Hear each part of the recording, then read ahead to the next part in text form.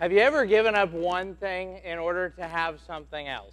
Have you ever given up one thing in order to have something else? The fact is, most of us have. At some point or another, we have traded something we had in order to get something we didn't have. I was thinking about it on Halloween night. My kids traded sitting inside of a warm house in order to go out and walk on cold streets in order to get candy, right?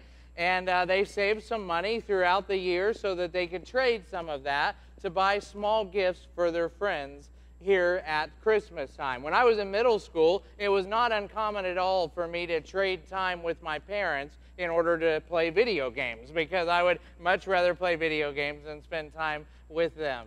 And then also in middle school, I started playing trumpet, and that became kind of a love of mine for a while. And so I would often trade times with my friends in order to practice my trumpet. Once I got to high school, I gave up times with my friends in order to work at Pizza Hut and to make some money that I could spend on foolish things. And then later on in life, I went to college, and like many of you, in our time in college, we traded lots of money in order to get a degree, right? And so we made that trade, and we have the piece of paper up on the wall. We've given up time as parents, many of us, to go to our kids' sporting events and to cheer them on and to support them. This time of year, we spend a lot of time wrapping presents and decorating the house, and it's all giving up. It's all trades.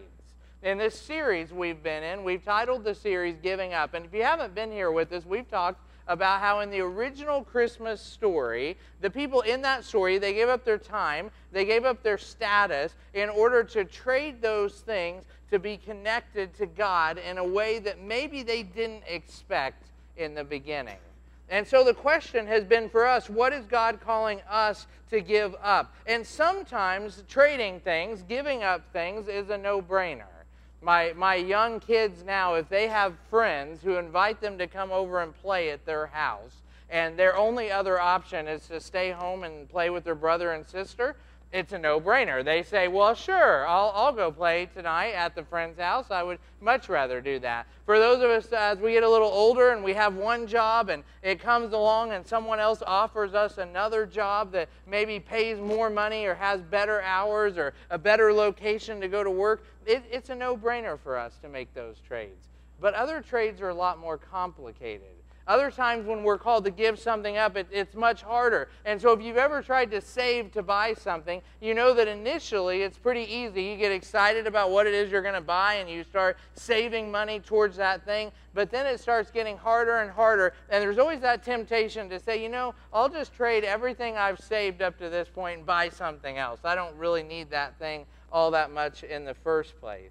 Well, today's message is for all of us because it's about a trade. But I want you to know tonight that that Christmas is not about what we give up. Christmas is about what Jesus gave up. Christmas is about how Jesus gave up everything for us. And I could tell you the Christmas story, but I'm going to show you part of the Christmas story because I think it'll engage us maybe in a little bit different way. In 2017, there was a movie released called The Star. Now, it is Hollywood spin a little bit on the Christmas nativity story, but in the movie The Star, they tell the nativity story from the perspective of the animals. Now, if you haven't seen the movie, it's really cute, and I'd recommend that you watch it with your family. But as they tell from the perspective of the animals, there's two mean dogs who are out to hurt Mary. They're like the bad dogs in the story. And so if you would, watch this clip from the movie with me, and just think with me this evening about what Jesus gave up in order to be with us and why we are gathered here to celebrate tonight. So let's watch this together. My kids were at the first service with us yesterday, and they said, Dad, you should have let the movie keep playing and not talk so much. So sorry about that.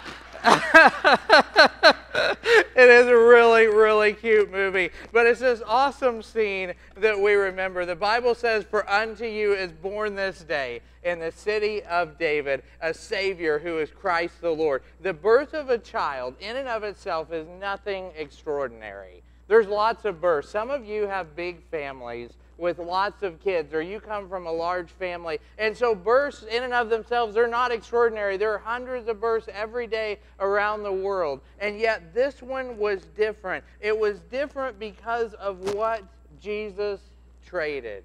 It was different because a child was born. So the question is, what child is this? If you would, go ahead and stand with me again. We're going to sing the popular song, What Child Is This, together. And as we sing, just consider the clip we watched. Consider what we've been talking about that Jesus traded for us. And ask yourself, what child is this? Trying to steal my candy. My goodness. Thanks, Nick. I'm really excited for that event that we're doing as a church. Just as a little side note, really cool. You hear a lot about how there's got to be a separation between the school and the church and all this, but the school is just really embracing us and advertising the event and really supporting us as we're supporting them. And so it's really neat to have that partnership with them. Kids, you had a good trade there. You traded your little piece of licorice for a big piece. Nick took the big piece, but I still have the little piece up here. And what I want to tell you is so amazing about the Christmas story that we're here to celebrate tonight. What's so amazing about the Christmas story is that God made a trade, but it wasn't a good trade for him in a way. It was a good trade for him in the sense that he gets to have a relationship with us, but yet he gave up so much in order to have that. Look at this scripture with me. I'll put it on the screen. I want to invite you to read the underlined words with me. This is the way Scripture talks about it. Think of yourself the way Christ Jesus thought of himself. Read this with me. He had equal status with God, but he didn't think so much of himself that he clung to the advantage of this status no matter what.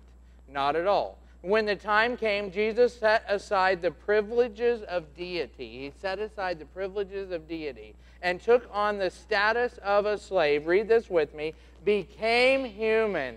Having become human, he stayed human. And again, read with me. It was an incredibly humbling process.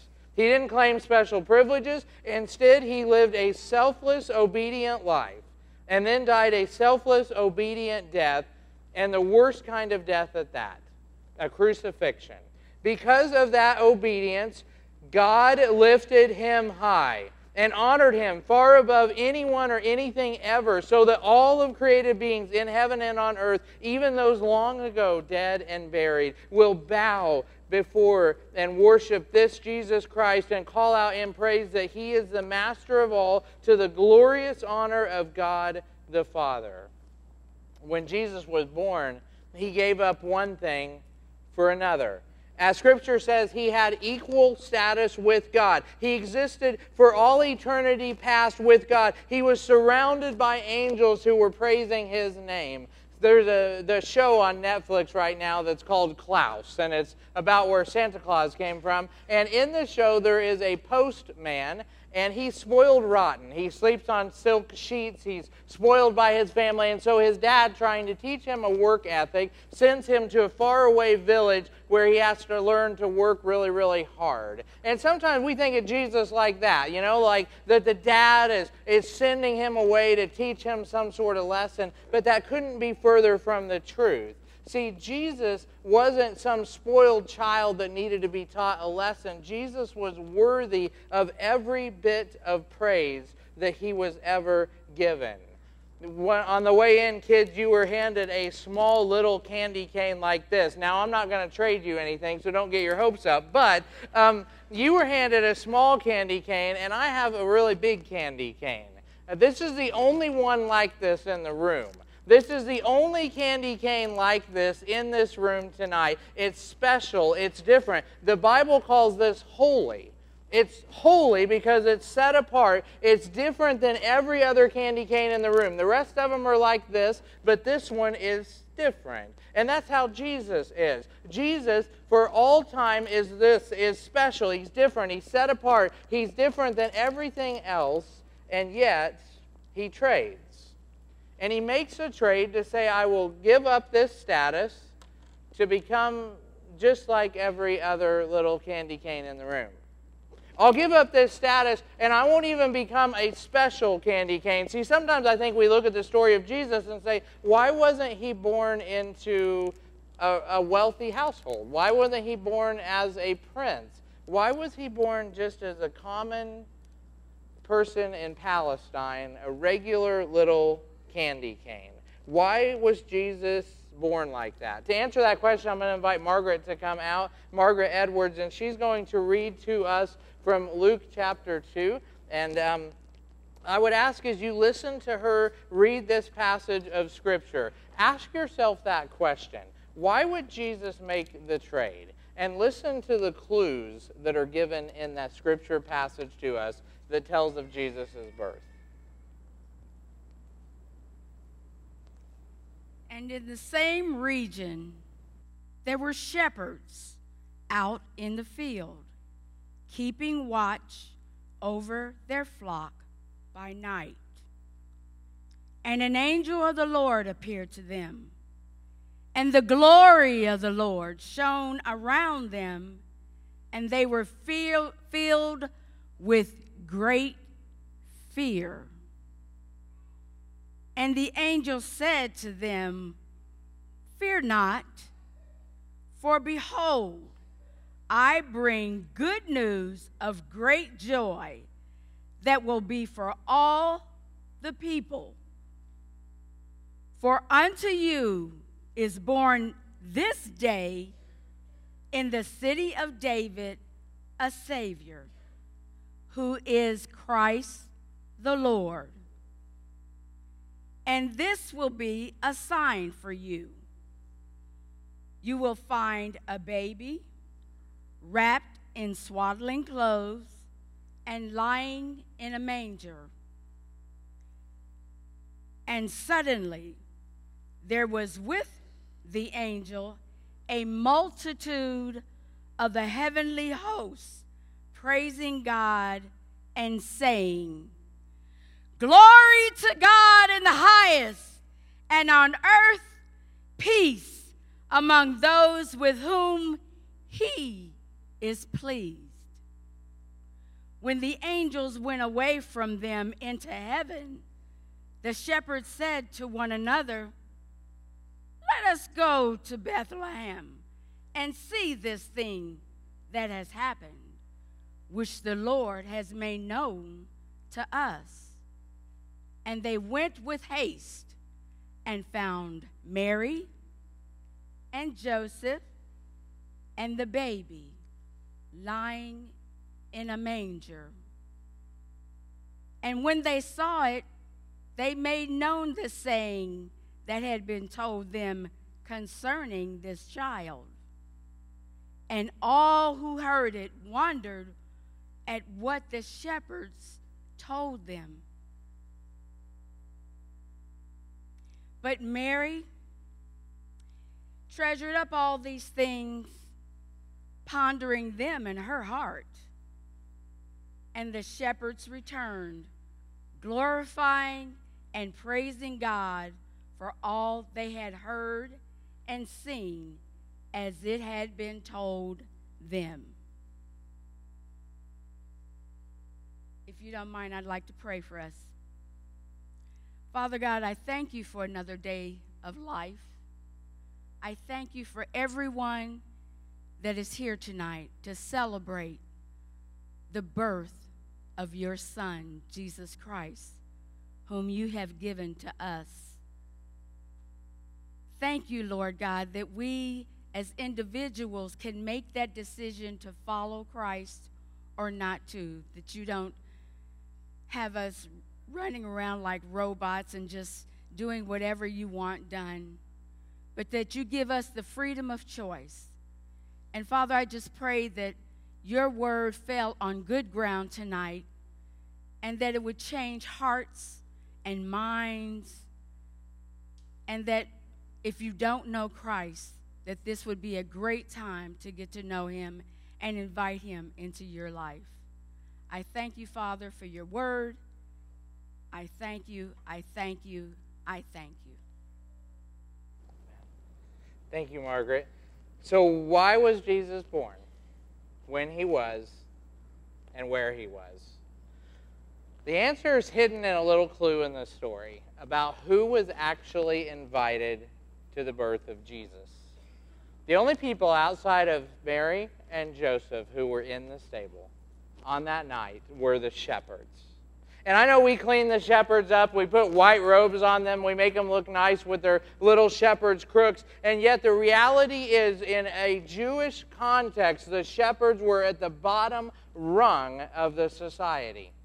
Shepherds were seen as shady people. They were the kind, when you were walking down the street, if you saw shepherds coming towards you, you would cross over to the other side so that you didn't have to pass the shepherds. They spent their days birthing little lambs and killing old sheep. They were ceremonially unclean. They lived out in the hill country and only came into town on occasions. Shepherds were the seediest of people in their society. They were like that kind of different kid at school that nobody wants to sit with. They were like the person that's maybe like in some sort of profession that's just kind of looked at with questions, and everybody just treats it like we're just not sure whether to get close to you and trust you or not. And yet they're the only people invited to see Jesus on the night he was born. Let's put it together. Jesus had equal status with God. It was a humbling process for him to trade his status to become a human. Shepherds were invited to the birth. Jesus was born into poverty in a stable. When we add it all up, we arrive at the point of Christmas, and that's this. Jesus gave up everything for us so that we can have everything with him. Jesus gave up everything for us so that we can have everything with him. Jesus gave up everything for us so that we can have everything with him. I don't know where you're at tonight. Some of you feel like you have your life all together. Everything's going well. Some of you feel like you're barely holding it together. Some of you have so many presents under your tree that they're spilling out, and others of you have no presents at all. Some of you are in a point where you feel like life is good, and some of you are thinking, I don't even know whether I want life to continue or not. The amazing good news story of Christmas is that Jesus gave up everything for all of us. It's an inclusive we. No matter where we're at, Jesus gave up everything for us, outcast or not, so that we can have everything with him. We can have peace and joy and hope and love and mercy and grace and forgiveness of sin. And this goes to everybody. It goes to our neighbor. It goes to our friends. It goes to our parents. It goes to our kids. It's across the board an invitation for all people. And what's amazing is that Jesus didn't just make this choice one time. Yes, he gave up in order to be born, but when he was about 30 years old, Satan took him out and offered him the world. And once again, Jesus said, no, I don't want the world. I want these folks some 2,000 years down the road. And then later on, when Jesus is about 33 years old, he goes to a cross, and he can at any point say, I'm done with this. I want to get off of the cross. And yet Jesus says, man, I will give up my own life. I will suffer and die because I'm willing to give up everything for the people sitting in this room tonight. For the people who were here yesterday and heard this message, for people in churches that will be gathered all over the face of the earth over the next couple of days celebrating God with us, Emmanuel. And so I want to say to you again that Jesus gave up everything for us, for you, so that you can have everything with him. Starting on January 5th, our church is starting a new message series that is called Move. And I'll just show you a graphic of what we're going to do with this series. And so we're kind of playing a little bit off of that 80 Stranger Things theme. I have my leggings that I'm going to wear to the series, so you all can look forward to that. I joked it was either that or the Richard Simmons pants, and so I think the leggings are probably better. But we're starting this Move series on January the 5th in order to talk about very practical ways that we can move closer to God. Little things that we can do in our daily life to move ourselves a little closer to God's will for our life. Just small choices, and yet can make a very large difference. But in order for us to move closer to God, we've got to first realize that he made a big move to start with. He moved first. That while we were still far from God, while we're still sinners, Jesus said, you know what? I will make a trade because I love you that much. And now we get to go in front of God, and he sees us as his special child because of what Jesus did for us. And so Christmas is about a trade, but it's about an awesome trade Jesus made. He gave up everything for us so that we can have everything with him. Let's pray together. God, thank you so much for the reminder of the Christmas truth, of the story of the gospel. Thank you for coming and being born into this world so that we, in turn, can be born again and can come into your presence. God, thank you for sending Jesus. And as we gather in this room tonight, God, I know we're all at different places, but Lord, may we understand what it is that you have given up for us, and may we joyfully accept it as we celebrate tonight the birth of our King. Thank you, Jesus. It's in his powerful name that we pray. Amen.